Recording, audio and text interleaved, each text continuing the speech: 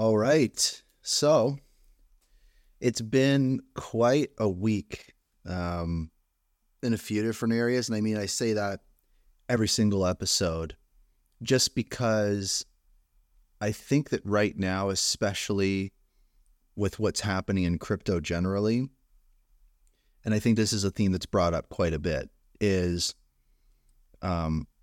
because Hedera as a network and us as investors, we're really arguably just 6 months or even a year into an actually like fully formed network for retail, right? I'm talking like DeFi, NFT marketplaces, fungible tokens, all sorts of different projects, the different pieces of infrastructure that you need. We've got like the HIP process, the governing council, like all those different things. Like even when Hedera was getting started, right? Like we didn't have the Hedera token service initially. We didn't have the Hedera consensus service. We didn't have, smart contracts. We didn't have these types of things. These have all been products brought to the network. And for a long time, it always was kind of like, we're missing a piece here, we're missing a piece there. And throughout 2022, it was really kind of like, it felt, and even 2021 too, because of that, it felt like a lot of the different things that were happening in the bull market. It almost felt like, I hear this often where it was like, oh, I hope that people don't discover this network yet because we don't have NFTs, or like we don't have this or we don't have that. And I mean, HBAR saw some really great price action alongside a lot of other different assets in that market. But coming into, last year and especially into this year, what I'm saying about kind of that 6 months to a year is like, it feels like it's been that long since we've had a fully formed place where people can get done what they need done, right? Like get the basics taken care of, have everything that they need to build, even with the addition recently of like no code or low code options for building applications. So it definitely, why I say, oh, what a week, or, oh my God, like how crazy it's been at the beginning of every show, is because it truly feels like it's almost like we just started. You know what I mean? Like right as the bear market hit, it felt like we were just getting started, right? We just had Saucer Swap. We just had a rise in the NFT space. So it really feels like it's an exciting time right now, because on the backdrop of so many things kind of falling apart, and then also too recently, which we'll talk about in the show, is like all these new things when it comes to traditional finance, and other kind of organizations and institutions and entities kind of changing their posture on crypto. It definitely feels like a very interesting time in Hedera. So that's why every week is kind of like, oh my God, it's kind of wild. But what this episode is about is realizing that, the same as that was the story for Hedera a while ago, and some of us can remember those times. It's currently those times for other networks, right? Or other communities. And one of those communities is the ordinal community. Now, before any, HBARbarians go, oh, why would we care about ordinals? It's this, it's that, all those different types of things. Like when I keep seeing stuff about ordinals in my feed, I think we, in the Hedera community, sometimes we can shrug off technology because it's inferior, or the technology itself isn't capable of its design purpose. That's how it can feel sometimes. And it's tough to reconcile that with the fact that hundreds of millions of dollars, right, have flowed through the ordinals ecosystem.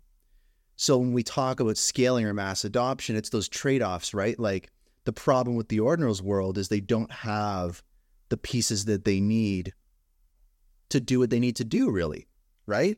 Same situation as we were in. But they have this different dynamic where they have that kind of mass adoption because it's tied to the Bitcoin crowd. So it's very fascinating.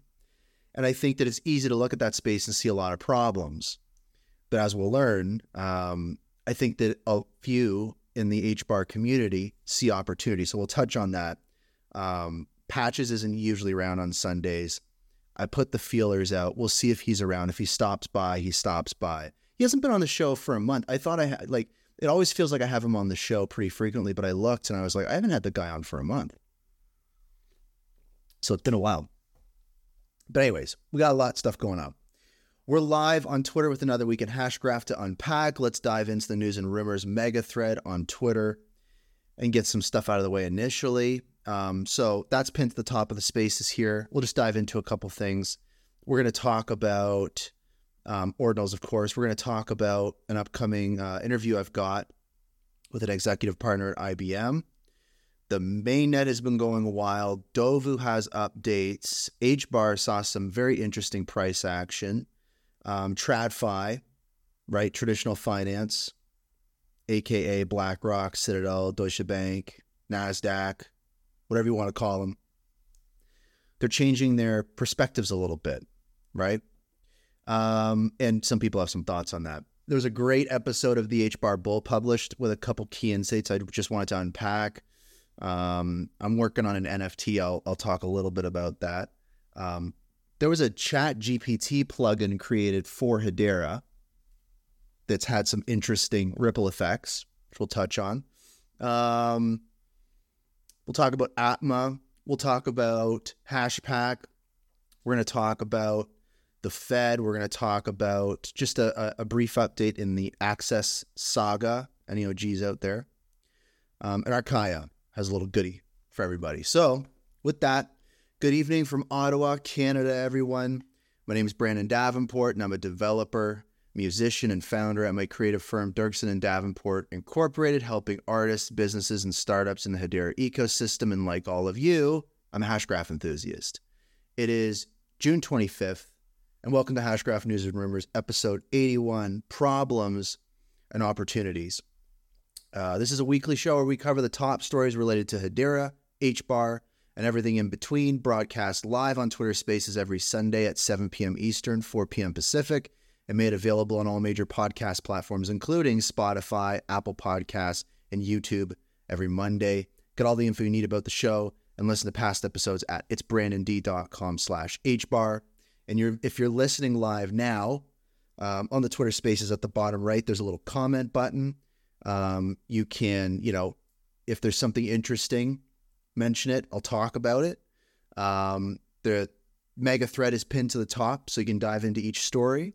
And share the spaces now, let's get it out there. The more, the merrier. And I mean, this show continues to grow. I've been, looking at the numbers from the different spaces and also from the different platforms. It's growing from hundreds of listeners to thousands. I mean, a lot of people are in different time zones. So most listeners are listening to the recording of this, right? Like I usually have about maybe 100, 150 people tune in live. I wake up in the morning, a couple hundred people have listened. So that's why we brought the show to, Apple Podcasts, Spotify, all those things. Just people want to listen to the recording. A lot of people aren't available on a Sunday evening. So want to keep the time slot, but want to make sure people can listen. And I mean, the other thing too is the show's getting longer. I mean, when I started the show, it was tough to fill an hour. Now, consistently, the show is like an hour and a half to 2 hours. It's just because I think that there's so much happening. And one thing to keep in mind is we've received so many, really just awesome donations. And I say awesome donations because people will leave a memo in the transaction with a nice message. So I'm just assembling the pieces I got to get for my new audio setup here, all stuff. So the show's going to keep getting better. But I think that there's so many people currently, like the HBAR Bull, Fatboy has a great spaces, Vicente and the HBAR Gremlin do a great spaces for NFTs. I mean, I can go on and on. So there's more people covering news in the space right now, which is great. So what I'm hoping to do going forward is find better ways to filter out the stories that I talk about, to find a better focus for the show, because I think that it's tough to try to pack things in. I want to try to find that breathing room. So I'm going to be continually trying to make the show as good as it can be. I don't want it to grow into this monster of a show. I want to try to keep it nice and tight. So, I mean, the guests, I'm doing guests now. I've had all sorts of people on the show. So it just keeps growing, which is great, but finding that focus is key. And I mean, if you want to support the show, send an HBAR donation to enthusiast.hbar using your Hedera wallet. The full HBAR address can be found in the thread pinned at the top. Brought to you by listeners like you. Let's just dive into it. We have so much to talk about. I think what I'll do real quick is I'm just going to talk about kind of a little bit of, I guess it's kind of breaking news off the top. Breaking news as in I woke up this morning and was kind of excited. Also, Perfectability, I'll bring you up because right after I touch on this, we'll chat about what's going on over on the Hedera subreddit. But when I woke up this morning, and again, I'm in Ottawa, I'm in the Eastern time zone, I wake up and I see some really wacky volume on HBAR, and I see it kind of, we're not pumping, right? But like we're seeing some solid upswing on HBAR as of this morning. I don't know what the charts look like right now. I'll take a peek in a minute, but it was the volume that was exciting. I was kind of like, oh, weird. Like what's exactly going on? So I'm scrolling through my feed and I see that Ed Marquez, he had published an article on the Hedera website talking about an interesting demo that you can do to create a Chat GPT plugin to effectively talk to the network, right? So you'd be able to ask things to GPT like, hey, how many of this token does this account have? And Chat GPT would be able to tell you that. Now, obviously, two of the biggest buzzwords right now is, crypto and AI. So when you put those together, it creates a little bit of kind of like rocket fuel. And there was an article at the same time when I woke up, there was an article in, I believe, Cointelegraph, I think. And it was, the headline was basically, let me see if I can find it here. Yeah, the headline was Chat GPT plugin goes live for the Hedera network. So obviously, buzzwords aren't all for nothing. There's also substance behind it. It's a useful tool that was created. I mean, if people are excited about it, they're excited about it. And a part of me was like, could an article like this about like some tech demo drive price action like that? And to one of my tweets, Brady from Swirlds, he kind of said, well, it's obvious. I mean, the timing, you can't ignore the timing on this. So I think it's pretty well understood that this article on Cointelegraph and kind of as that news propagated about this little tech demo for a Chat GPT Hedera plugin caused a little bit of a price spike, which is strange and fun. So it goes to show that, when you have these buzzwords, they do have an effect. If that was the case, of course, like if it wasn't just some other kind of private market activity that was driving that or what have you. But I mean, obviously, probably Perfectability, something that the Reddit community was talking about. But I want to unpack the Reddit report now, basically taking a look at the Hedera subreddit where we've, there's like well over 35,000 HBARbarians over there, unpacking the news, going really deep into all the sorts of rumors and stuff. So Perfectability is kind of like just a solid guy over there. He's doing a lot of the posts, providing a lot of the insights, and has his fingers on the pulse of the subreddit. So what's going on, man? I'm sure people are talking about the Chat GPT thing, but I'm curious to kind of see what else is on everyone's mind over there. Yeah, that was definitely huge news and something I'm really excited about, and I think the community as well. Other things that was happening, we talked about on the Reddit is we got a new crypto world record for 116 million transactions in one day, so that was pretty exciting. And Hedera passes Bitcoin's lifetime transactions every 6.5 days. So we pretty much just do all of the Bitcoin's like lifetime transaction, which is pretty awesome. Single use case Adma.io is driving around 1,400 TPS on Hedera. And what many people don't know is that Adma is not an isolated application, but is used by hundreds of companies, including some of the biggest in the world. And it is changing the way products are being tracked. So some cool stats here. 6 out of 20 top apparel brands use Adma. 4 out of 10 top quick service restaurants, or short for QSRs, use Adma as well. This is a good reminder that Adma is really a bunch of diverse use case disguised as one. and that there is considerable runway for this platform beyond what we're seeing now. Uh, the the breadcrumbs are there. We just have to know where to find them. The connection to Avery Dennison and the food industry is on the brink of disruption, and billions of transactions will come from all the different segments in apparel, food, general retail, to aviation and logistics. And this is just the beginning. And one thing that Redditor also commented, which was kind of interesting, he says, do we know who the largest shareholders of Avery Dennison are? And at number one spot, we have Vanguard Group, which owns 9.9 million shares. And coming at number two, we have BlackRock, which owns 6.5 million shares. So Vanguard and BlackRock are the two biggest shareholders of Avery Dennison, which is cool because I'm sure, they will get exposure to Hedera if they haven't already gotten it. So, with Avery Dennison Pomulous transaction, every one of those transactions is proving the network. Each one is a vital stepping stone to enterprise adoption. Each one is putting the Hedera platform into a league of its own, like a league of one. We can see the network getting a truly unique and highly valuable property, which leads to literal birthing of an incredibly important new global compatibility, a compatibility which really no one else has. I see we're light years of the competition. And one way to look at it, it is like when the Wright brothers first flew passengers. Lehman Mansard, the Wright brothers, and they developed Hedera. And in a big way, Atma.io is that passenger that's seeing the proven technology and takes flight. And we all know what happened after that. Flight tech evolved from the Wright Flyer in 1903 to the first lunar landing in 1969. That's only 66 years apart.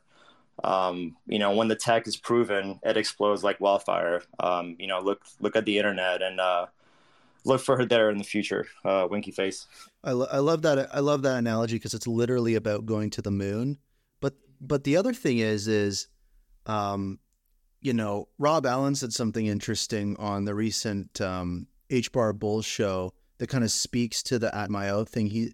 When he was talking to Scott Thiel from DLA Piper in regards to kind of the residential real estate market, as most folks know, that $750,000 million home was tokenized on Hedera through DLA Piper with the platform called Quarter Homes, obviously, fractionalizing real estate in quarters. And so there was 4 pieces, but basically as a test case. And Scott from DLA Piper said, he talks about kind of these fractions of markets as kind of exactly what you're talking about with Avery Dennison and Atma.io, which is it's focused right now on kind of that, kind of within the apparel side of the supply chain stuff. So like a fraction of a market in one country. Same thing that Scott said about this. He said, the crypto market cap might be worth 1 trillion, but just American real estate, right? One fraction of an asset class in one country is worth 40 trillion, with global real estate worth hundreds of trillions of dollars. So it's kind of like you're saying is, and I think also too at the Atma.io, their platform, Hedera was kind of an opt-in option for clients. So obviously I think, and this is just me kind of inferring this, is why we're seeing TPS steadily increase from this one use case is, could that be more of their clients deciding to opt into this? You know what I mean? Like that's one thing in my mind that kind of made sense. But I just wanted to kind of chime in with that, but please continue on.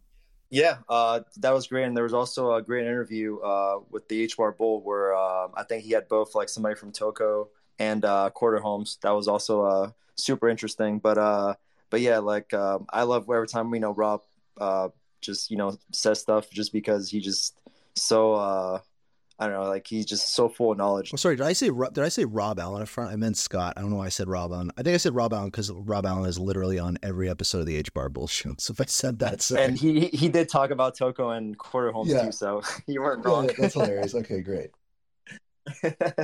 But yeah, just coming back to all that, if you want true utility, utility that is adopted, then it must be proven before the majority will adopt it.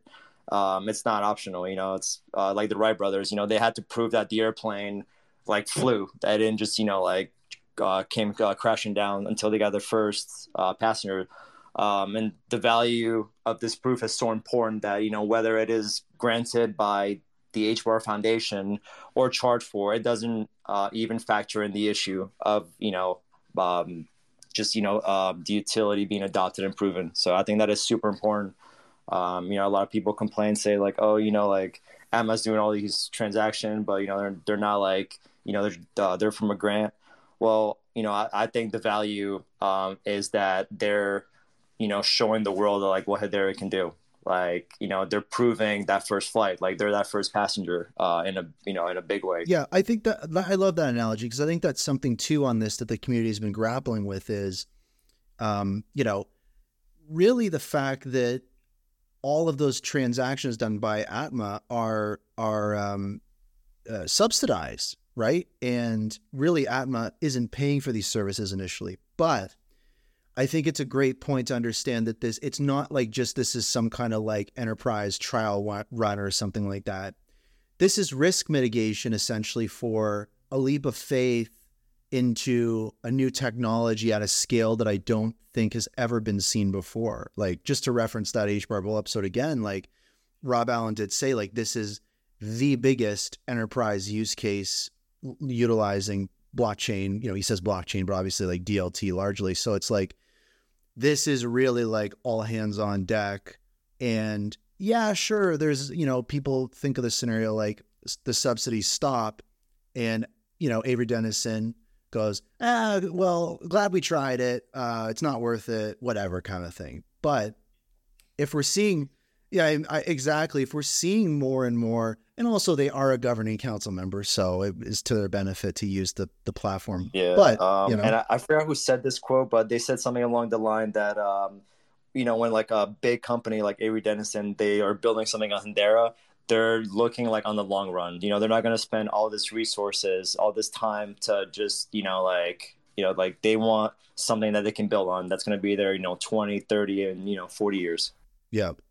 But, what else is going on? I thought the Bank Social had a MAA, and I thought that was pretty interesting. They recently had they had enough votes in their DAO to move from BNB, BSL to Hedera. So that was interesting. And they also talked about how they're coming out with this new wallet, and they said it's going to have every chain available, from Ethereum, Bitcoin, all the Hedera tokens, NFTs, and all that fun jazz. Wow. So that's okay. So that another wallet competition, on the way. Yeah. So if people are familiar, like we got John Wingate on Twitter at President Hodl, which I don't know, it's like the greatest Twitter name, I think, but like he's an interesting guy. I don't know if I've had a chance to have him on the show. I didn't know they were doing a wallet. That's interesting. So they're doing a multi-chain wallet. That's really interesting. Yep, that's what they said. So that's it's gonna be pretty cool. So yeah, I'm definitely interested to see what that's gonna be like. And also, there was a tweet that Hasker like said that like he got stuck in like Dallas, I think, like one night, and he like met up with the Bank Social president, and then he saw what they were like trying to do, and he just was super excited about it. So yeah, that's right. That was something everyone was freaking out about, was that tweet from Chasker, like Bank Social is doing, like he said something that was so outlandish, you know what I mean? So that's great. Yeah. And going back to the chat GTP, it was interesting that right when that like tweet came out, we just had like this huge like spike, and like the timing was kind of like impeccable. It was pretty crazy. This other Redditor said that he thinks that another possibility is that we had some token release. So some traders like maybe anticipated the price drop and entered like, leveraged short positions, some of which were liquidated to contribute to like, the big volume and spike earlier. So that's another possibility that someone brought forward that I thought it was pretty interesting that, that could be also. Also, last thing I want to share is, it used to be that Hedera had the lowest percentage of release supply versus max supply.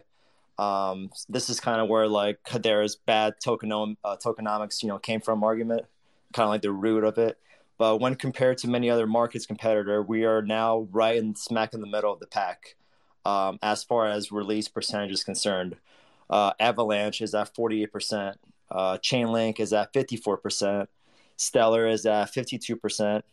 XRP is at 52%. Cardano 74. Algorand is at 74. Cardano 77. VeChain 84. Litecoin 87. Polygon 93. So we're getting there, guys. Right. So the optics on the network's tokenomics are starting to improve a little bit. And that's interesting what you said about outside investors coming into Hedera and seeing those token releases, seeing these different kind of calendared events as kind of these, swing opportunities. I think that could potentially create some kind of like self-affirming kind of like feedback loop in a way where it's like, generally that's not the price action that we see normally. Is like, it's pretty well understood that when those token releases come out, we don't have like a massive dump. There isn't like a giant swing opportunity. But if people start to have that mentality, like that's what creates those different types of price actions that start to repeat. Is like, if people kind of anticipate that happening, then they're going to do those things, and that's just going to reinforce that those things happen and create kind of that feedback loop. So as more liquidity comes into Hedera, as the types of investors start to diversify away from being more technology focused to more investment or trading focused, like intraday, then we could start seeing like some really interesting price action like we were seeing kind of at the beginning of the bull market a couple of years ago. So that was just interesting that you were mentioning that. Yeah, great mind think alike. Right on. I think that's pretty much all in my end. I did want to say the Karate Combat fight was awesome. I put all my coins into Raphael, and I was not disappointed. That was a pretty sick fight. Did you get to catch any of it? No, honestly. So one of the announcements I have for this episode is there's not going to be an episode of the show on July 9th because I'm actually going to be, that weekend, I'm going to be getting married. So I've been in kind of like, right. So I've been in wedding planning mode. So I have not had time to bet on any fights. I've barely had time to like get this show put together today. So it's like, I have to dive into it because I feel like an idiot because they do that. They do the, betting so you don't lose. So it's like, what am I doing? Like, why am I not just, And that's why I went all in. If I was like actually like investing, I would have, like spread it out. But I was like, you know what? Like, if I miss this, like I'm gonna still have the same amount of coins I have. So I was like, I can make that kind of play and take those risks. But calculated risk. Like, Rafael is probably like the best karate fighter of his weight. When he started like. He was like fighting, and there was a time where he was literally just like dodging punch. Like, I don't know if you guys ever seen like Dragon Ball Z where they're just kind of like dodging like punches like really fast. That's what he was doing. So when I saw that, like, in other fights, I was like, yeah, that's the guy I'm betting on. And it worked out good for me. So that was fun.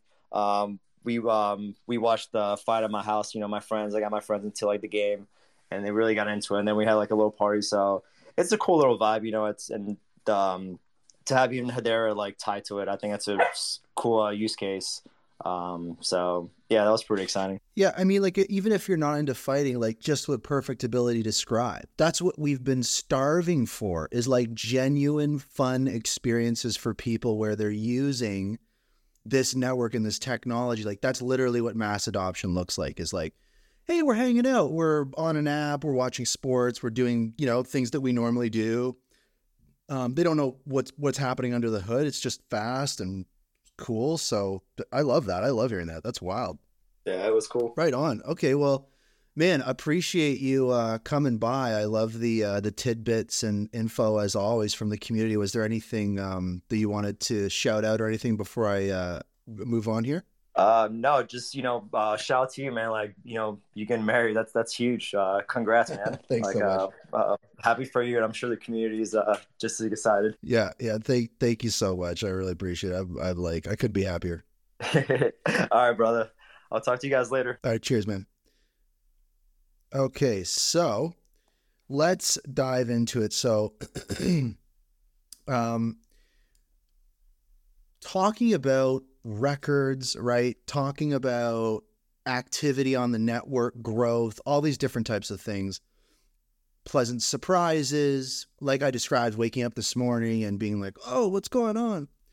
We also saw something crazy happen, probably the craziest.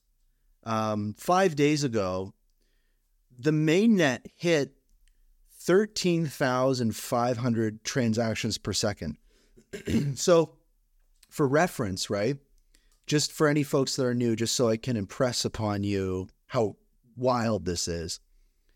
Bitcoin, right, and Ethereum are running at, maybe 1 to 10, like maybe on a crazy day, 20 transactions per second. Effectively, every network combined, right, is running at, 500 to 1,000 transactions per second. And the Hedera mainnet currently is averaging about 1,000 or 1,500 transactions per second. So that's crazy in itself. But not only that, since the inception of the public Hedera network, the network's actually been capped to 10,000 transactions per second.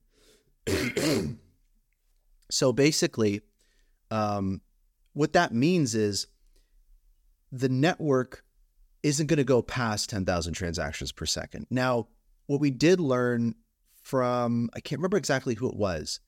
I think it was it Lehman in that interview? Was the interview I did with him, or was it the one before? Or was it the town hall? Anyways, what we know is that 10,000 transaction per second throttle on the mainnet isn't like a hard throttle. It's not like it hits 10,000 and then just cuts off. It can accommodate spikes beyond that. So hence we saw 13,500 transactions per second. So let that sink in. That's insane. That's basically 13 times the amount of transactions per second as every other crypto network combined. That's wild.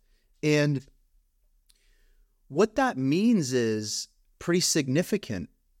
Last episode, we were talking about the mainnet hitting 10,000 transactions per second, right? Spiking. And again, I'm not talking about sustained. I'm talking about for a moment or a few moments here and there, it's happened.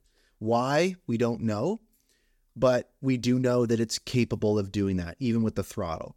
And that's exciting. It's these signals that we're seeing, right? The same as the mainnet at the beginning of the year with the initial step function in January, riding up to a couple hundred transactions per second. Now we're sitting at, like, if I go to Hedera txns.com, right? 1,300 TPS, 1,300 transactions per second. That's crazy. And so I think what this is about is watch the testnet. It's cranking away too. It's really clear that something is happening. We're seeing so many people on Twitter that are kind of in the know, kind of winking and nodding to something coming. Even recently, we'll talk about the recent H-Bar Bull episode that Rob Allen from the Hashgraph Association was featured on. He's doing a lot of like literal winking and nodding. So it's clear from what we see in regards to network activity, two really important things. One is an increase in transactions per second is coming, obviously, which is exciting and currently happening, right? We've doubled since the initial step function effectively. Also, hopefully the diversification of transactions, right? So it's worth remembering that 99.5% of transactions happening on the mainnet right now are HCS transactions, Hedera Consensus Service transactions, which are very low revenue generating. Other transaction types like HTS, right, Hedera Token Service, or the Smart Contract Service make 10 or 100 times as much revenue per transaction for the network. So it's not just about increasing the amount of transactions, but it's also growing the diversification of transaction types moving through the network. Because if we, let's say, quadruple the amount of HCS transactions happening through the network, it's not going to make that big of a difference. But if we increase the amount of HTS transactions happening from, let's say, 50 per second to 100, that may have a really big effect on the network. So it's about diversifying the amount of transactions happening on the network. Some other exciting stuff happening. Quick mention, on Monday, tomorrow, I'm going to be on Genfinity's Twitter Spaces. Shout out to King Solomon and the Genfinity crew, and also Hashpack for helping organize this. I'll be joining King Solomon and interviewing Shyam, who is an executive partner at IBM, to learn more about what are they working on over there, right? They're a governing council member. IBM led some of the initial investing rounds in Hedera back in 2017. They are also an enablement partner. So they're building out technology quietly for a lot of other use cases. So IBM is really a major cornerstone in more ways than one for Hedera. And it's going to be really interesting to talk with Shyam and see actually what's going on from a community perspective. I really want to take some of the questions and sentiments that I've seen in the community and kind of bring that to a governing council member and kind of be hey, what's going on? So I had a lot of fun on the last Spaces interviewing Lehman with King Solomon on Genfinity. So I thought hey, this is awesome. Let's do another one and maybe some more. I think that it's great. So shout out to Genfinity and just the aspect of literally connecting the community with the bigwigs. That's kind of what we've been talking about. I talk about this analogy of bringing the community world a little closer to that kind of enterprise world. And me, I'm pretty chill. I don't really think too much about stuff when I'm asking questions. I'm just curious, and I'm a community member. So I just think that it's important for my role to kind of be surfacing the community as close as I can get to these kinds of folks and helping kind of bridge those kind of things. And hey man, open a wallet, grab a friggin' Barboon or a Dead Pixel, or what are you into? Or have you tried this stuff out? Let's make an introduction, right? It's a shared world. We've got stuff to share too, right? It's a vibe. What else is going on? We've got, I won't dive into that yet. What else we got going on? Dovu. So Dovu has a really cool update with something called the Black Hole Protocol. Now, quickly touching on this, the full story is in the Twitter thread pinned to the top. It's quite technical, but what's great about this story that I love, it can really be distilled down into an easy to understand thing. And I love it because it fits with the theme of the show, right? Problems and opportunities. There's a problem on the Hedera network where burning assets like NFTs is difficult, right? In comparison to Ethereum-based networks. So what this effectively means is if you hold NFTs that you kind of want to get rid of permanently forever, it's not super easy to do that. And you want to be able to just send them into a black hole, which is effectively a contract that includes analytics and sucks those NFTs in, and they can never be extracted, right? This is a new tool for the ecosystem, largely being framed for the retirement of carbon, right? So Dovu is a carbon offset use case, an ESG use case. This is a way that tokenized carbon can be retired effectively on the network using this black hole. So basically, the explain it like I'm five is essentially you got stuff in your wallet you want to permanently get rid of forever in an easy way. Now you have one on Hedera where you didn't before. And I think it's on testnet. I don't know if it's live on mainnet yet, but it's a big development. It's really cool. Check it out. And maybe send some stuff that you don't like anymore to the black hole. Speaking of black holes, as I sip my coffee here, traditional finance is a world unto itself. One of the reasons Web3 is exciting is because a lot of people around the world can't be included in traditional finance, right? They call these folks the unbanked. In developing economies, these people might be far away, right? They might be a lot different than people on the other side of the world, but they're our neighbors, right? In regards to how we're all connected right now through the internet. But the problem is that they can't get connected. They can't get access to things that they need. A great example of this is often in Canada here, in the US, and kind of some of these, leading economies in this space, right? Like Europe and different things, and is we're using Web3 to make our existing systems better, retrofit our existing systems, tear the old systems down and replace them with better ones, right? But in these other places, it's different. They don't have these systems to begin with. And so it's a very different story. And there's upsides and downsides, right? The downside is that you've got, billions of people that just don't have access to basic things the same way you and I do, being in different economies, right? They don't have access to banks. It's not easy to do these things. And it's not easy for businesses to be able to do these things. It creates a bottleneck for the development of entire societies. And so what Web3 is great for is you don't have a system to retrofit. You're not replacing anything. You're starting brand new. It's a blank canvas. And that's why we're seeing so much innovation in regards to Web3 in these developing economies. And that's the upside. That's what makes it so exciting. So that's fun. That's cool. But over here, we're talking about regulations. People are digging their heels in. People get paid a lot of money to keep inefficiencies in place.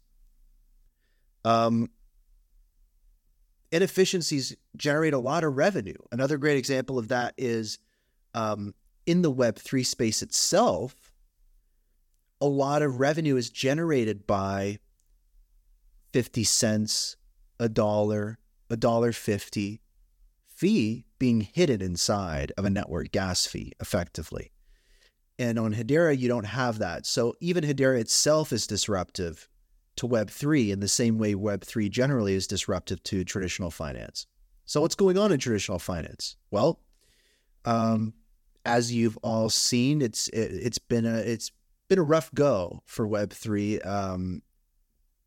I don't think that from a regulatory standpoint, like when we look at the FCC or the SEC, when we look at institutional banks, organizations, and even enterprises too, the take on crypto hasn't been super positive. We've seen tweets recently after this bear market, this arguable crypto winter has overtaken us, and we're at the bottom, or so they say. And it's just a lot of despair in the air. BlackRock, Citadel, Deutsche Bank, NASDAQ have all started to enter the crypto space. We're seeing Fidelity. We're seeing Coinbase rearing up. We're seeing, well, I won't say Coinbase, they're not traditional. I don't know why I looped them in. But anyways, banks, traditional finance, government, even the Fed chair talking about how the fact that stable coins need to be treated as actual currencies in a way.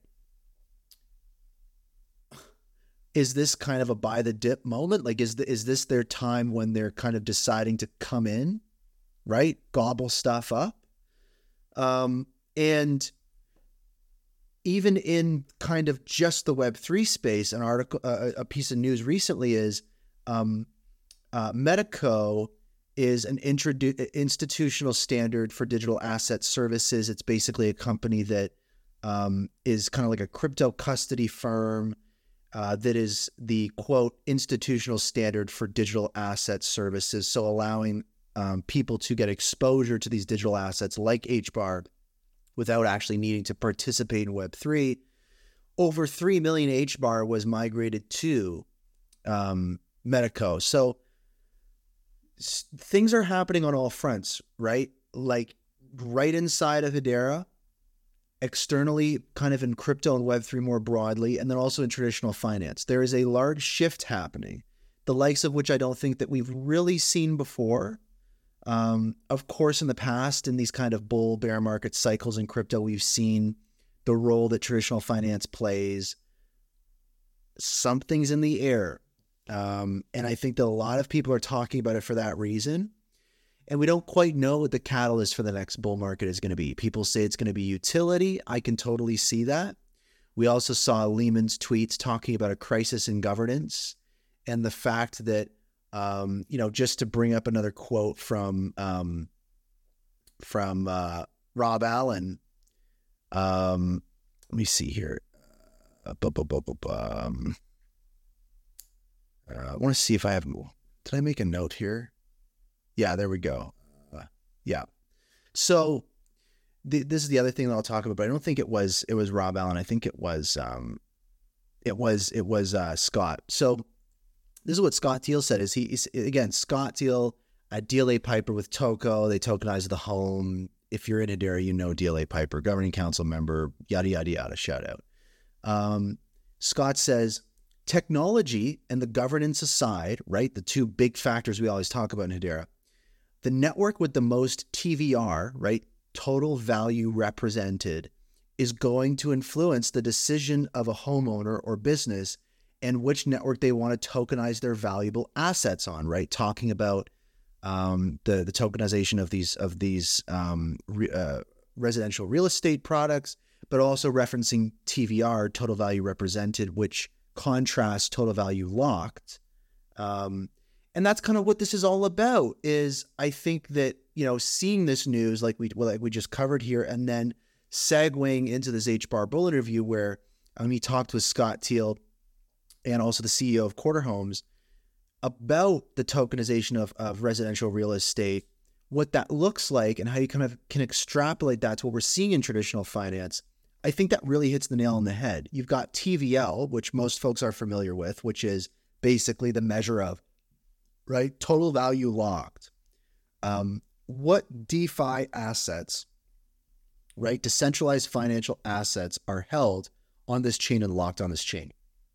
And what Scott is saying from DLA Piper is he's saying on the broader scope, it's TVR that matters, total value represented, right? TVR is how much value in a traditional finance context is represented on this network.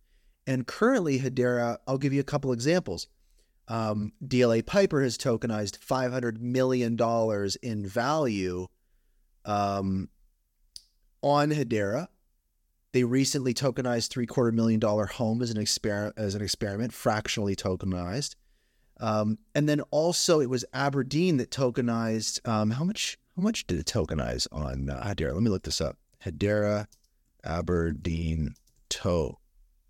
I think it was something like, so they tokenized, I think it was like 15 billion pounds worth of their assets on Hedera. So when you look at the TVR aspect of these networks, it gets very interesting. You can argue that Ethereum has, just with USDT, right, has $60 billion tokenized on it. But in the same respect, you could say that Hedera, with just Aberdeen's and DLA Piper's use cases, Hedera has close to $20 billion of assets tokenized. And I think that the enterprise angle of Hedera, we could start to see that number rise quite a bit. And so that's kind of what this is about, segueing into the HBAR Bull episode. It's like looking at it through that lens and understanding that technology and governance aside, I think that enterprise, through the scope of wanting to tokenize, like let's say real estate or diamonds or mutual funds or whatever it may be, wanting to tokenize those assets on a network, they're going to want to tokenize on a network that has a lot of that stuff tokenized on it, right? In the same way that a decentralized finance protocol will want to build on a network with the highest TVL. It's the same thing, just a slightly larger scope. And also there's no context for it. No other network is measuring TVR. It's a new term coined by Scott at DLA Piper. So it's really going to be a case of just seeing, is it picked up? Is it used in the future? And how do we measure it? How do we display it? Are we going to live in a world where on the Hedera website or on a Hedera use cases website, it displays how much TVR they have? Who knows?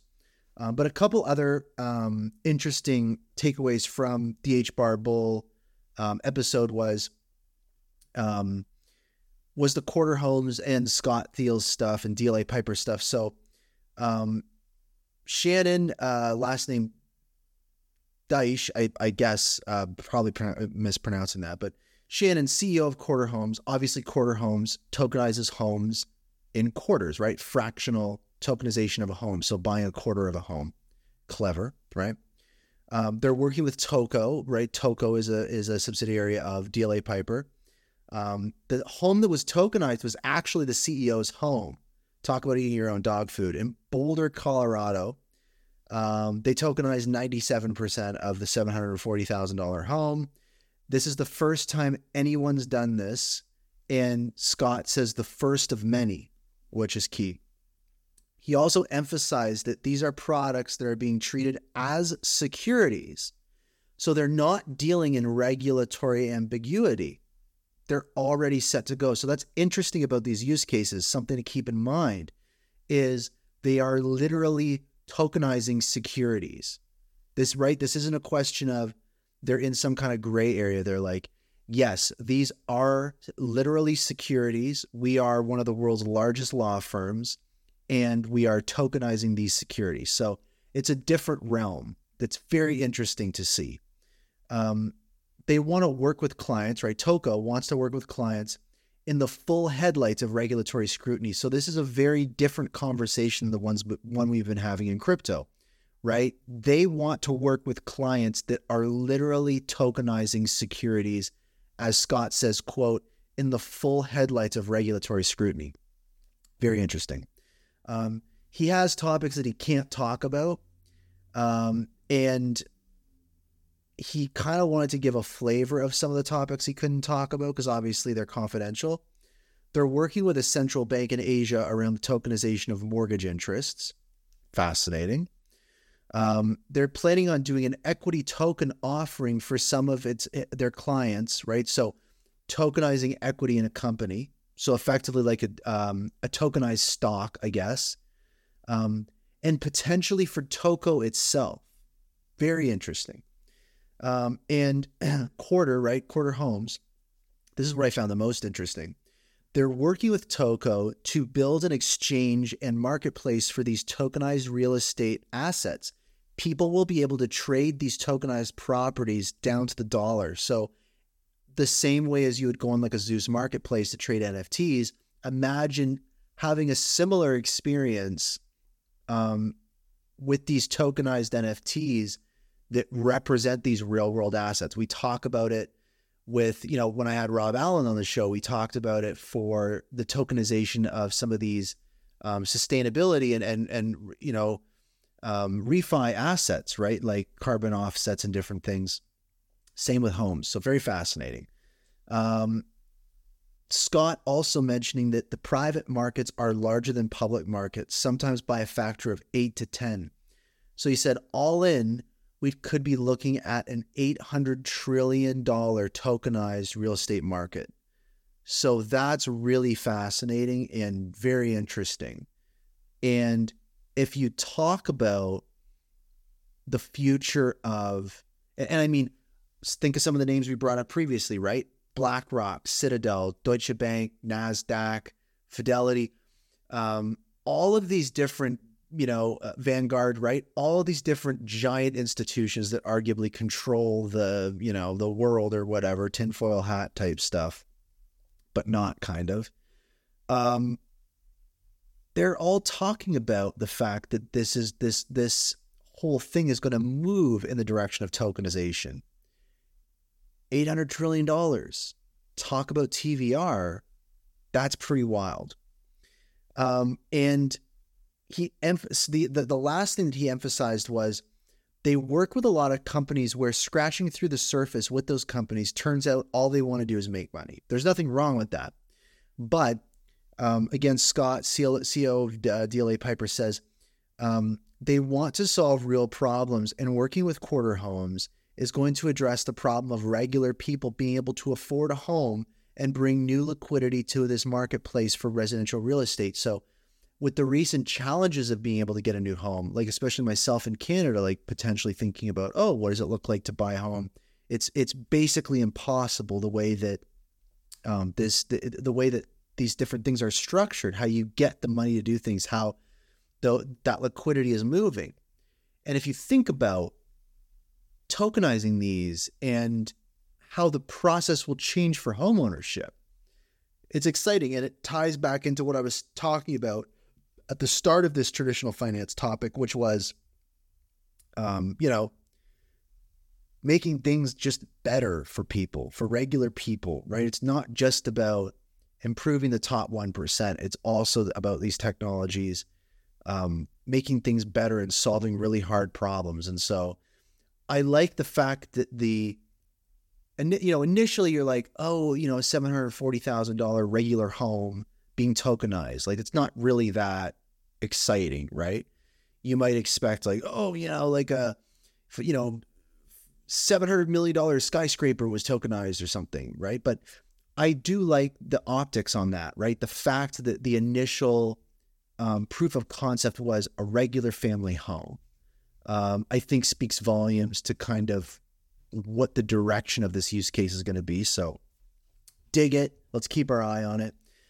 Just really quick, some other interesting stuff from the HBAR Bull video this week was he had Jim Nasser from Acor on, or is it Acer? Zepsi on the show said Acer. I don't know if it's Acor. Anyways, for folks familiar, there was Coinbase that published a video of Acor that is, a Hedera use case specializing in the medical industry, and kind of digitizing and tokenizing and authenticating medical data on the hash graph. Coinbase using that as an example in its fight with the SEC of DLTs supporting real world use cases and real value, as a counter argument to the argument that Web3 is just for JPEGs and crime, right? So the fact that a Hedera use case was used as an example is amazing. And two interesting tidbits was, turns out that this was the first featured by Coinbase, which is interesting. But not only that, Brandon, the HBAR Bull, the other Brandon, says something interesting that I just kind of wanted to just highlight. He said, Hedera could become a hotbed for initiatives like this when showcasing real-world applications, right? Think about that. Many high-profile organizations and entities like Coinbase going up against the SEC and trying to push this narrative. Is there a better place to find these stories and find these examples and case studies than literally just the Hedera ecosystem page, right? Like hedera.com/ecosystem. Like, it's kind of crazy. So it's a hotbed. And let's see if we see more of these different types of things being leveraged. Rob Allen was on the show. He mentioned a couple of things that were interesting. They did an AMA structure where basically Rob Allen was answering questions from the community. There was one very, very fascinating tidbit here. But one thing interesting was Rob Allen noted that he misses the town halls and AMA from Manson Lehman. If folks don't remember, years ago, I say years ago, I sound like an old man. Years ago, back when HBAR, you could get an HBAR for a whole quarter.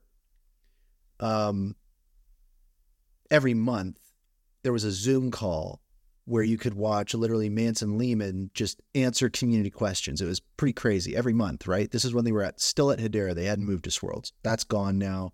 They're doing Twitter Spaces now, which is great. But there was a dark period there where it was kind of like, what's going on, guys? Let's hang out. Miss ya, So Rob obviously misses those. He highlights Atma.io is the best enterprise blockchain use case. We already talked about that.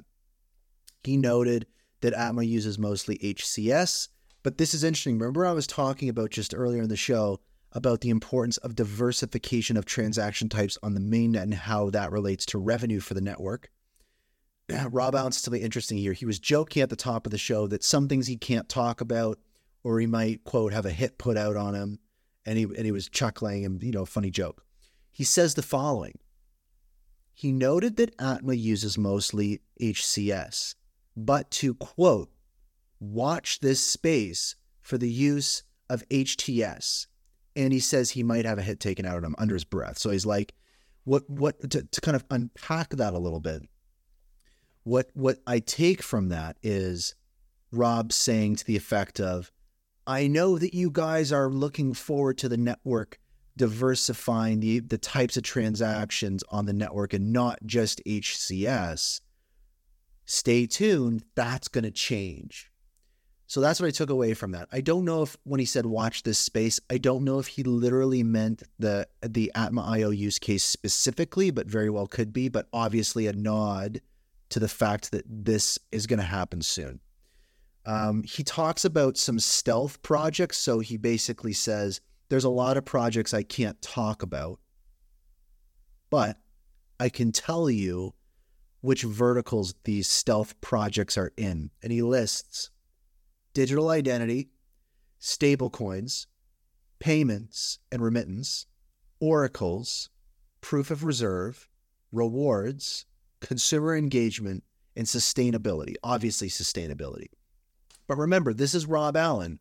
Started out as an investor, ended up joining FPOS in their, he was like an innovations guy, was on the governing council, joined the HBAR Foundation, and is now at the Hashgraph Association. So this is literally a community member and investor now at the center, at the eye of the storm. So he knows what's going on. And he also can look at it through the lens of being a genuine community member. So Rob Allen's a very, very interesting guy to watch. And I do hang on his every word because I think that a lot of what he says does come to fruition. And it's presented in a pretty conservative way. But he also doesn't pull any punches. He doesn't hold back. He says, quote, there may or may not be other Web3 companies joining the governing council in the medium to long-term future. Gives a big smile. I mean, it's probably nothing. I mean, in one case, you could take that as saying, wow, we're going to get another governing council member similar to Chainlink Labs or something like that on the governing council. Make of that what you wish. The other side of it is like, of course, in this 100-year company, every company we could probably think of is going to join the governing council at some point. So to say, a major accounting firm or a major, Apple is going to join the governing council. It's like, yeah, there's probably a small chance that'll happen in, 10, 20, whatever years, but very interesting. The last thing on this was, just a touch base with Max Walker Williams that Brandon the HBAR Bull had. He's launching a new curated NFT marketplace, which I find interesting. It's a interesting approach. Cole's notes from it is brands and companies are most concerned about how they appear in marketplaces and they want huge engagement. So basically what that means is a big brand like, let's say, Nike or McDonald's or Jaguar or something, or like a major artist, right? They're not going to want to appear in a NFT marketplace or launchpad next to a poop emoji or a drawing of a dick or something. It's just, I don't think it's something they can get around. It's just tough.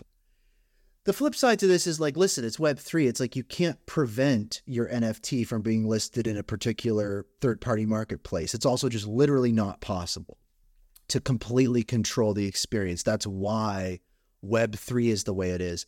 So to find a medium kind of middle ground, Max Walker Williams with his new mint condition marketplace, there's been like a bazillion people in my Twitter comments with the hashtag mint condition. I don't even know who they are because they all have the same profile picture. I mean, cool marketing campaign or whatever, but like, I get it, you know.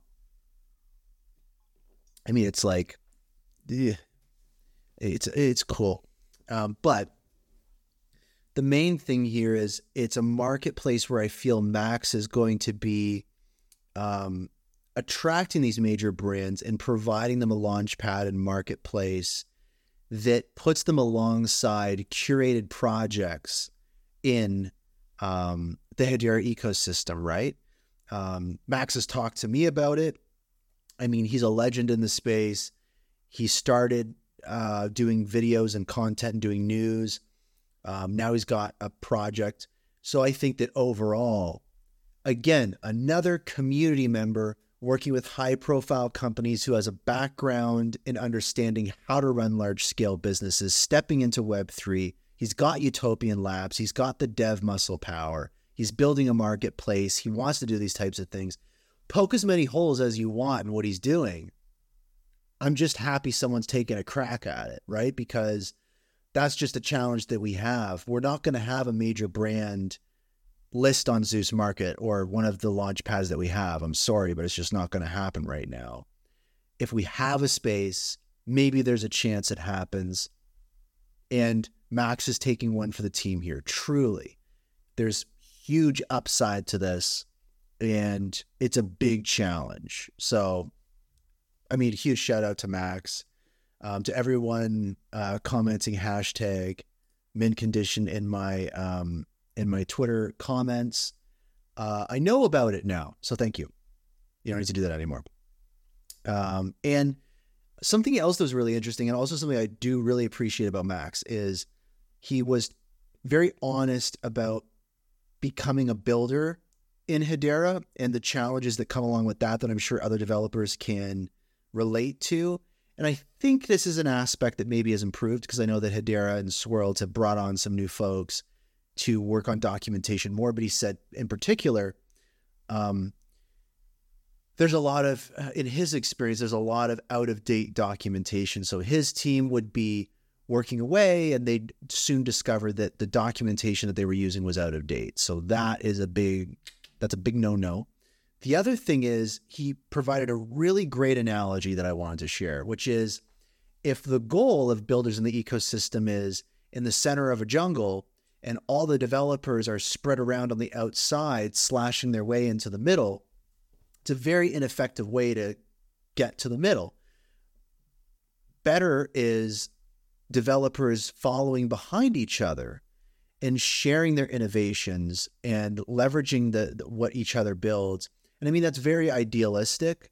It's very hard to establish standards, to navigate competition, all those different types of things. So that's a very kind of pie in the sky idealistic scenario.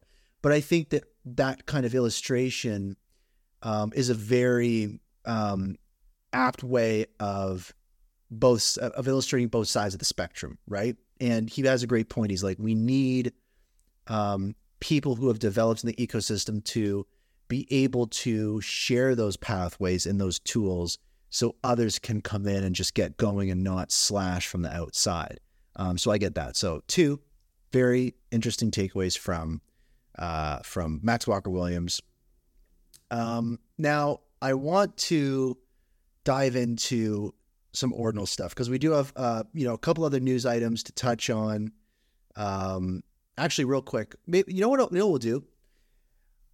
The ordinal stuff is a little bit to unpack. So here's what we'll do. Let's get through the news and then we'll finish off the spaces with ordinals, because I think it's a great way to summarize everything. And it's really why I titled the spaces the way I titled it. So, and I do see a couple orange PFPs in here. I know that Patches and a couple other projects have gone into ordinals. So shout out to you all. But news stories, rapid fire. So let's get this out of the way. We've got some Hashpack updates. So the audit has been completed. I know it was highly anticipated for many in the community, and rightfully so. Hashpack is the most used wallet in the Hedera ecosystem, and it's a difficult coin to see flip, right? Because on one side, you have an unaudited application that is a major part of the plumbing of the network, kind of like the Achilles heel right now, right? It's something everybody really needs, and it's not an audited product. And I think that was a very fair assessment from the community to apply some pressure to Hashpack to get that done. The other side to that coin is wallets, especially non-custodial wallets, inherently have to do things that aren't conventionally I don't want to mush the words on this. I want to find the actual,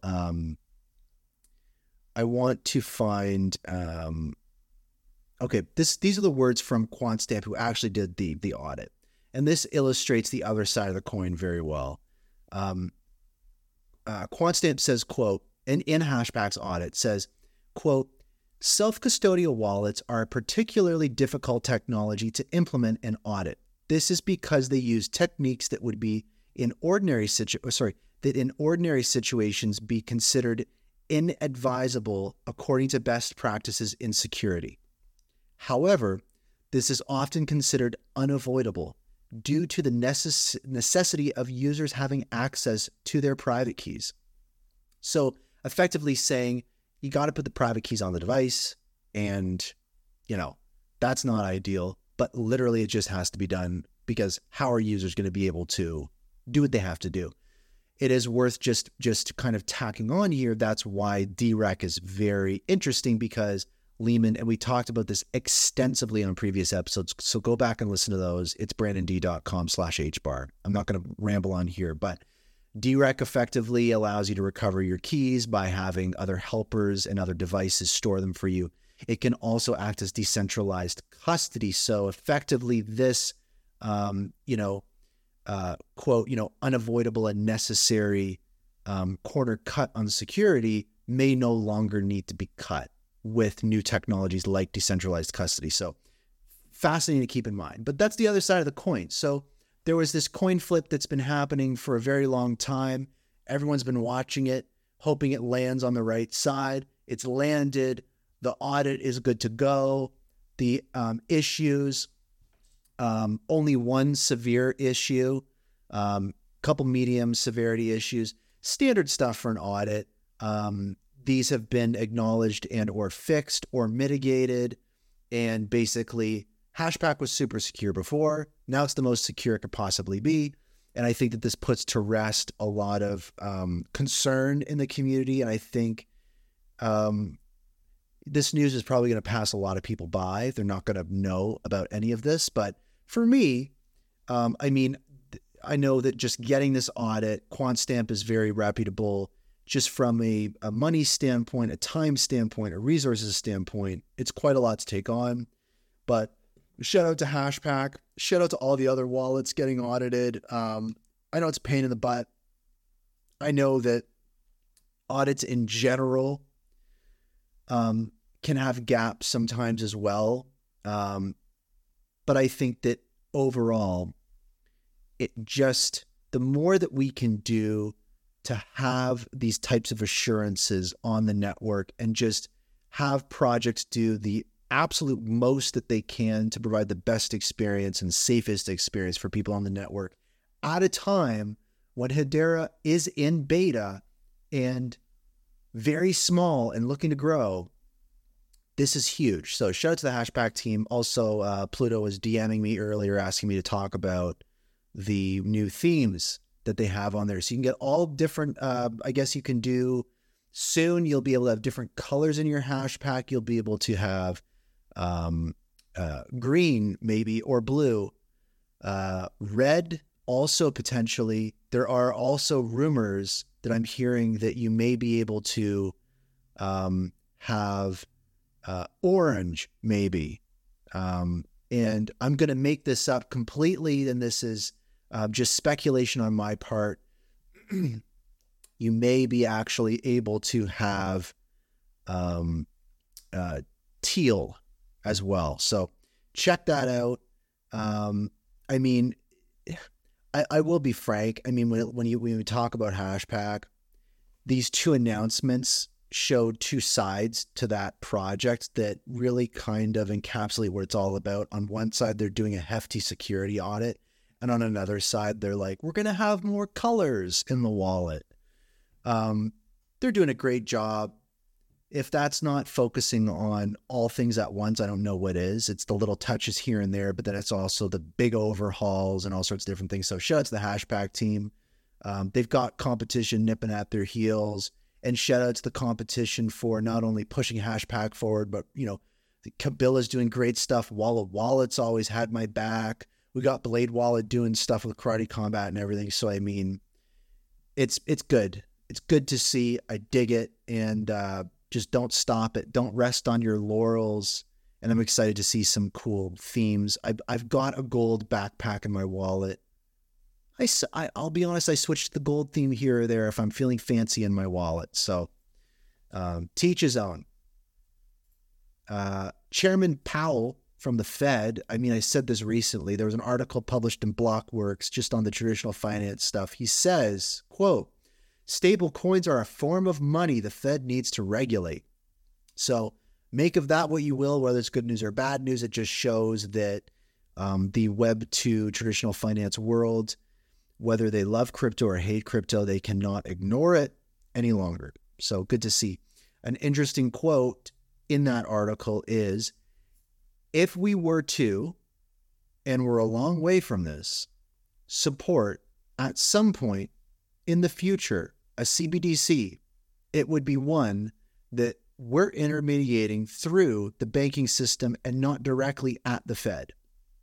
So talking about CBDCs and with a sentence structure that is so convoluted that I can barely read it, they call it Fed speak. Yeah, I mean, there's signals that kind of the traditional finance, government, regulatory bodies can no longer ignore crypto. Archaea, a Hedera infrastructure partner that provides mirror nodes and tooling and all sorts of different stuff, has launched a new transaction counter. So like most folks will use Hedera TXNS.com, the purple one that we know, sponsored by Saucer Swap, built by Mr. Lemonbird, is what we see and what we use all the time to talk about how many transactions are moving through the mainnet and the testnet. Archaea published one of their own, same stuff, right? You can watch it. It's great. There is a new feature on this one, though, that's very interesting, and you can find it at metrics.archaea.io, ARKHIA. It has the addition of showing the max TPS, which I think is really handy because when you open the tab on the network counter and you're watching those numbers spin along, obviously it changes from, it goes up, it goes down, and having the max on there shows you the maximum TPS that's been displayed during your session, which is very handy. So when you take that screenshot, not only are you going to see the current TPS, but it'll also show the maximum that you've seen during that browsing session. So a new feature for that. So use them both, use one, use the other, whatever suits your fancy. And I mean, we have kind of like a bummer news story. Do we have a fun news story? Or is it literally just a bummer news story? Let me see here. All right. Okay, whatever.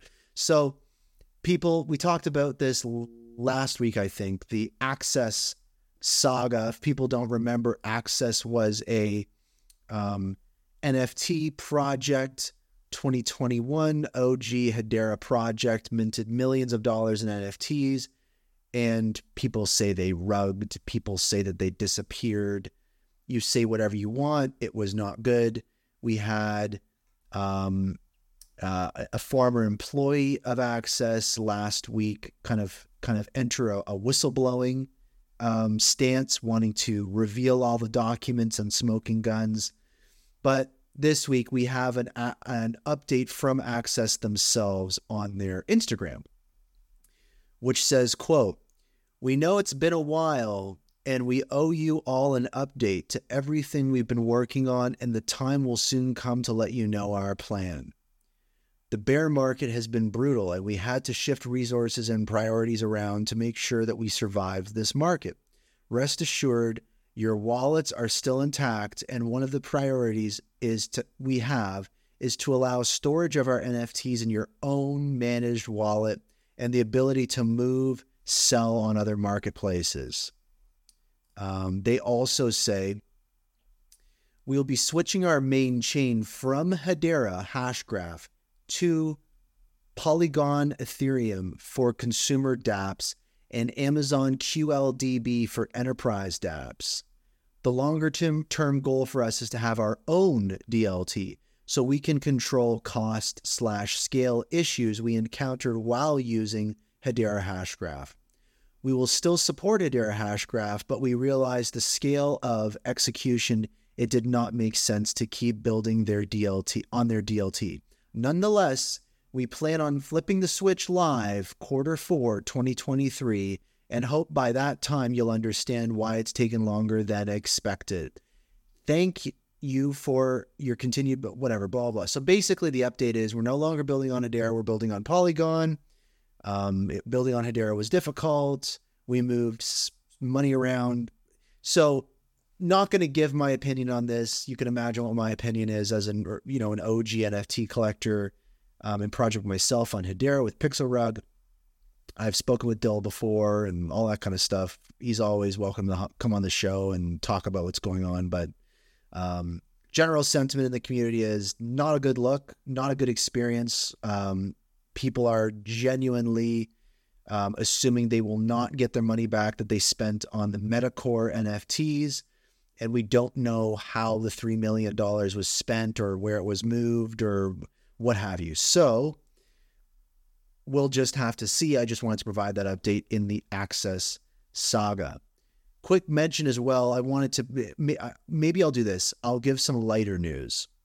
I am working on a music NFT called Hello Future, which is a HBAR anthem for the community.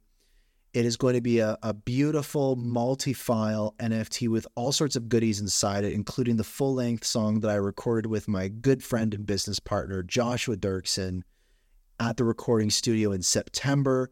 We've been working on it for 6 months. It's been a labor of love, but why it's taken so long is we've needed, similar to HIP 412, right? Metadata standards for NFTs on Hedera.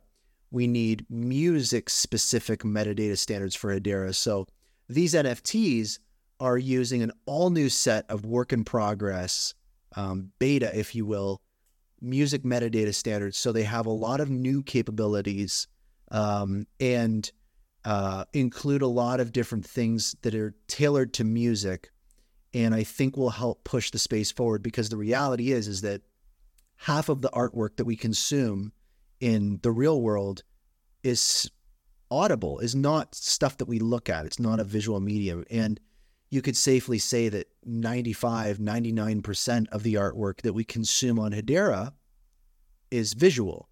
So there is so much more room to grow in the NFT space. And I do believe that music is going to be a massive wave across networks. And the difficulty is creating standards that accommodate the industry and not only allow these products to be created on DLTs, but allow those products to connect with the Web 2 world and all the different vinyl records and physical merchandise out there. So it's a huge undertaking that's going to take a long time to figure out. Certainly, it's going to be beyond just a group of musicians. But the only way to start stuff like this is by putting out music. Right? So, Hello Future, an HBAR anthem from my creative firm, Dirksen & Davenport Incorporated, is coming very, very soon. We're working on the final touches. Everything's been put together. We're going to be minting on mainnet before you know it. So go to dd.styles/HelloFuture, sign up. You'll get an alert when we got some insider updates. There's what I'll do is I'll just pin a tweet to the top of the spaces here, And I mean, I don't usually plug stuff in the spaces here of my own. I really try to keep this focused on the news and Hedera and Hashgraph and stuff, but I do think that this is an important initiative. I'm a musician. I'm a drummer. I did drums on this track. I'm backing vocals and stuff, and this means a lot to me. And I do believe that artists generally drive the adoption of new technologies in history. So as an artist, this is exciting. So that's what I'm trying to do. So it's going to be a cool NFT. I can't talk about much more. There's so much I can't talk about with it, but it's coming. It's going to be exciting. The song is amazing. There's like a teaser of it in the video. Anyways, I'll move on from it, but check it out. I couldn't be more excited about it. So I hope everyone gets a copy. You will be able to get a copy of the Hello Future NFT for a couple dollars. You should always be able to get good rock and roll for a few bucks. That's my promise. So what else we got going on? The last thing I want to talk about today is kind of the main overarching theme, and I hope that you stick around. I know we're an hour and a half now, but I won't spend too much time on this just because it's not really directly Hedera related. But my mind was changed on this, and I'm going to talk about Bitcoin ordinals. And Patches is busy, but next time I get an opportunity to have him on the show, I'm going to talk with him about this more at length. But I wanted to just share some things that I learned from Patches, from Hangry Barboons, from other artists in the Hedera community and developers that are seeing opportunity where others are not, right? They're seeing opportunity where others see problems. Bitcoin ordinals, what are those? So I don't know. I don't know enough yet to understand how they work technically. So if you want to know more exactly about Bitcoin ordinals, Patches did an amazing Twitter Spaces that I'm going to be referencing. Go check it out. I was asking him some questions on it. It was a great conversation. I can't remember exactly kind of a lot of the details. It's outside of my knowledge, but if you're curious on that front, go check it out. But basically, to explain it like I'm five is this, is Bitcoin is not built to do certain things. One of these things that it's not built to do is to have fungible tokens and non-fungible tokens minted on top of Bitcoin. It cannot accommodate these things. There are interesting hacks and workarounds that have been developed to make this possible. And these hacks and workarounds are nuts. They're crazy. When you look at them on the surface, it's essentially a technology that's not capable of doing its intended purpose. And more so than that, the ways in which these are implemented are heavily centralized, right? Literally, it's like 5 or 10 people and like a laptop or two. There are these systems that have been put in place. There are bare bone. There's no real governance. There's no decentralized component. It's completely trust-based entirely. And whenever I saw stuff about Bitcoin ordinals, I just didn't really bother with it, right? I was scrolling through my feed and I didn't really bother with it, right? And I got to be honest, I saw, some NFT projects in Hedera start dabbling in Bitcoin ordinals. And I was like, I don't get it. What's going on? And I think partially, it's because I'm spread so thin in my own work, right? It's a bear market. A lot of people are pivoting. My creative firm is working with so many different projects in the ecosystem, helping them weather this bear market. And just been so busy. So I'm like, ordinals, what's going on? This seems like crap. And what I started to understand was when Bitcoin ordinals were, quote unquote, invented, it was basically like, hey, we got an idea and here's how it's going to be done. And in the paper published for Bitcoin ordinals, at the top in big letters, it says, this will probably not work and will probably be discontinued very soon. This is an experiment. be prepared to lose all of the money that you put into this project. With the snap of a finger, hundreds of millions of dollars were funneled through the Bitcoin Ordinals ecosystem. And that created this, this abrasive juxtaposition in my mind that was kind of like, what? Like, this is peak insanity. And it just gets your head further into that space of like, what are they doing? Like, this is such a problem. And hearing some people in our community talk about ordinals, and because like many in the Hedera ecosystem, or just many in Web3 in general, or I mean, with the state of things, anyone literally just working today, I just don't have the attention span for it. I didn't have time to look into these things. I didn't have time to see, like a few in the Hedera community have seen, that these aren't problems, that these may in fact be opportunities. And when I tuned into the Twitter space that Patches was hosting that had like 10 people in it initially, I don't think that there's a lot of interest for this in the Hedera community. But when I tuned into this, I have tuned in to be like, let me hear Patches explain how crazy this is and how insane this is, and maybe how we're going to make some money off of this, or like, I don't know what's going on. I don't know what's happening. And I'm just not the kind of person, like, I'm not really driven by money largely. I'm just happy to be here. So I was just curious to see what he was going to say. And he said something, and right away my brain switched. My brain switched from this is a problem to this is an opportunity. And what he said was really, really simple. He said, Hedera is designed, or Hashgraph is designed to be a trust layer for the internet. It's designed to be a trust layer for networks, for projects, right? That's literally how Lehman described Hedera. Bitcoin Ordinals is a network in desperate need of a trust layer. Literally, this is what Hashgraph is designed to do. When you have a network that has hundreds of millions of dollars flowing through it, that is in some way bringing value to people enough that they continue piling liquidity into it, you start to see a concern in that community for proper governance, for trustless-based systems. They are crying out for a trust layer.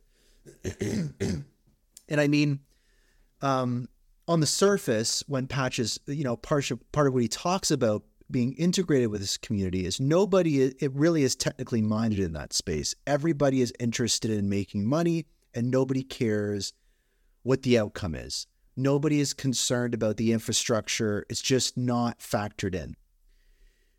And that's the tough part, right? When you see that opportunity, it doesn't always mean that you're going to be serving people that want that, even though they need it. So it's that tough situation where you're building things people need, not things people want. So Patches has seen this opportunity, and Hangry Barboons and other Hedera projects, right? Even Dead Pixels and a few other builders in the space are seeing Bitcoin Ordinals as this kind of monster of a network in need of a trust layer, and starting to do things like working on voting proposals, working on Ordinals and improvement processes, trying to take some of the same methodologies and tooling that we have on Hedera and applying that to the world of Ordinals, and actually having real results. They were able to leverage HCS to hold a vote for Ordinals community members on Hedera. So that was really fascinating to see those two worlds connect, and for people in the Ordinals community interface directly with the Hedera network to perform an action of decentralized governance that would not be possible on the network that they're on. But isn't that what this is all about? And that's where my brain flipped, right? So again, I don't want to dive into it too much. I really want to have Patches on the show to talk about this. But I think what I wanted to do tonight was to talk to you enough to pique your interest a little bit and hopefully pass along just that key insight that Patches was talking about when it comes to Bitcoin ordinals. And hopefully encourage some folks. I'm not saying go out and buy an ordinal. What I'm saying is flip your brain from seeing problems to seeing opportunities, right? I think it's about time that we actually embody that spirit that Lehman brought of a network in search of problems. We should be looking for problems. We should be looking for communities like ordinals, right? Or for example, on Solana, if they have NFT farming and they have issues keeping track of time accurately, we need to stop looking at those networks and going, you're doing this wrong. There's a better way to do this, yada, yada, yada, yada, right? And we need to start doing what Lehman would do essentially, which is, hey, this is a network that needs a trust layer. I am using the self-described trust layer of the internet in the form of a free, open-sourced GitHub repository called Hashgraph that somebody can take, download, and form into their own network with its own rules and use that to make their network better. That's what mass adoption, that's a pathway for mass adoption for Hedera, is people understanding that it's a technology that works and can plug the holes in their own ecosystems that they need to plug in a way that inherently gives them that ABFT, 100% finality, quick time to finality, all these different wonderful things. And so the ordinals community can leverage something like a Hashgraph to move their NFTs around, to move their fungible tokens around on a layer on top. It almost sounds like Hashgraph could be the best layer 2 on the market for some of these networks. So my takeaway from that, and what I want to impress upon the Hedera community as a skeptic, right? As a self-described Hashgraph maxi, right? I'm not a Hedera maxi. It's more of a technology type thing. I'm obsessed with Hashgraph.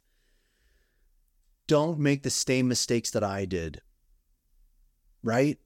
Don't see problems as problems when they're actually opportunities. So I want to say huge shout out to Hangry Barboons and all the other artists and builders and developers and projects that are able to see these as opportunities, and also Patches for doing the same, but then also starting to build actual solutions and infrastructure and proposals for that network to help build it out. I think that just to finalize my thoughts on this, Patches said something interesting to me. Is he said, the hardest part about these networks is they have a full send mentality, right? It's about gambling, throwing caution to the wind, not caring about the fundamentals, not caring about the structure of the network. All that matters is making money, which is really kind of the antithesis of what our community on Hedera and Hashgraph is about. But I think that we can also have that full send mentality about these things, but from a technology mindset. So I think that we should take that on. I think that when we see these wonky networks that are all busted, we should go, let's go. Let's dive in. We've got everything they need. Let's pile into this community. Let's say hello. Let's buy some stuff that they're doing. Let's get involved. Let's talk about all the different things we're going to be able to help them out with. Let's learn about some stuff that they're doing, because it can't all be worse. They may be doing some things that are actually amazing that we might never figure out otherwise. Let's just do that stuff. Why not? It seems to be working out for Patches, and I think that it's a great thing. And again, no matter which way you slice it, literally Lehman described Hashgraph and Hedera as the trust layer of the internet. What need trust layers? And let's just tell them that there's one available and it's open source and free. And that's amazing. Like it's actually just an amazing thing to think about it that way. It's just that simple. It's like, hey guys, you having problems? Well, there's this free tool available that you can use to build out your own thingy-majig that you need. You can plug it into this doodad and you're good to go, kind of thing. So I think it's great. I like it. Holy cow. So what's some other stuff that's going on? Just before, I think I talked about everything. If I sound like I'm losing it a bit here, folks, like if I sound like I'm going a little bit lightheaded, I am in Ottawa. It is very hot here. My AC isn't working correctly, and I can't open the windows in my office because there's a massive forest fire in the province just north of us, blowing smoke and God knows what over here, and it's dangerous to breathe it in. So I'm sitting in my office, just literally baking. I'm sweating. I'm ready to strip down here, and I'm starting to hallucinate a little bit. So thank you for bearing with me through the show. I really appreciate it. So another week behind us and another week ahead. A huge shout out to everyone listening live on the Twitter Spaces right now. Another shout out to everyone listening to the recording on Apple Podcasts, Spotify, YouTube, and an extra shout out to everyone making a donation to the show. If you have a moment, give the show a rating and review on your favorite platform. It helps a lot. I know that we're at the end, just nearing the end of the show here, but share it on Twitter Spaces anyways. Tell people to listen to the recording. Let's keep growing the show. The one thing that's great is we're growing in donations. I'm getting very close to being able for the show to afford some new equipment. It's going to improve, but the only way the show improves is by those donations continuing. So, and also too, it doesn't matter the size of the donation. Like honestly, I got a 20 HBAR donation with the memo in it, just saying how much they love the show and how much they learn from it. It's like, that makes my day. So any amount helps. This is a community show. I've been approached with partnerships. I've been approached with sponsorships and all that kind of stuff. I mean, it's a cool new show in the Hedera ecosystem that a lot of folks listen to, hundreds or thousands every week. So in a small community, which is quite the feat. So really, it's like I kind of just want to keep it donation based. It seems to be working and it's fun, and I can spend more time talking about news and stuff. So let's hope to keep it that way. So the goal right now is let's get some new equipment. Let's get things set up properly. And I mean, I put out a tweet the other day. It was really heartwarming. I was just reflecting on the show. I was working on some of my research, and I was like, man, I started this on Clubhouse before Twitter Spaces even existed. And when I started out in a band, one of the best pieces of advice I got was like, you have to be able to play to empty rooms, right? You have to be able to play shows where nobody comes, because the only way that you get started in the business of being in a kind of a rock and roll band is you just have to play shows. You have to get good at playing shows. And I played many, many shows over many, many years for nobody, right? Until you start to gain traction, and then you get to play bigger and bigger venues and all that kind of stuff. And that's my mentality with this kind of stuff. For the first 6 months of this show, I was doing the show literally to the same 10 people every week on Clubhouse, right?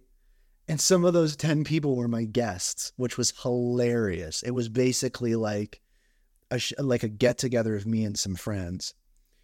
And to be honest, there's a part of me that does miss those early days of the show, because I used to run a technology publication like 10 years ago. It had like 13 editors, and I've done tons of podcasts and all those different types of things. But like, I produce a podcast here in Canada for like the Supreme Court of Canada and stuff. So I produce podcasts all the time and do all sorts of stuff like that. But I didn't really know what to expect. I just had so much fun. But honestly, it just keeps getting better and better. And so I'm just so appreciative to everybody. Like, now it's on all major podcast platforms and all that stuff. And I mean, hundreds of people tune in every week. So it's just like, just really appreciative. And it's been years, and we're almost at 100 episodes and stuff. So like, just feels great. I would have never expected this would be a part of my career. So many good things that have happened to me, like for my projects, my company, all different types of things are just from this show, just getting to know people, from bringing value. A lot of the connections I have in this space are just because people listen to my show and they enjoy it and they find value and they reach out to chat. So this show has just genuinely brought so much to me in my personal and professional life. And it's just because of people like you guys tuning in every week and listening, and now making donations and subscribing on YouTube and Apple Podcasts and all that kind of stuff. So just like appreciative on so many different levels. Just amazing. So, and a reminder, I got a new music NFT dropping. My creative firm, Dirksen Davenport Incorporated. Go check it out. Hello Future, get in the loop. It's pinned to the top of the spaces. It's a vibe. Monday, tomorrow, I'm interviewing Shyam from IBM Executive Partnerships. We're going to find out what they're doing. It's just, the show's getting better and better as we go. I dig it. So,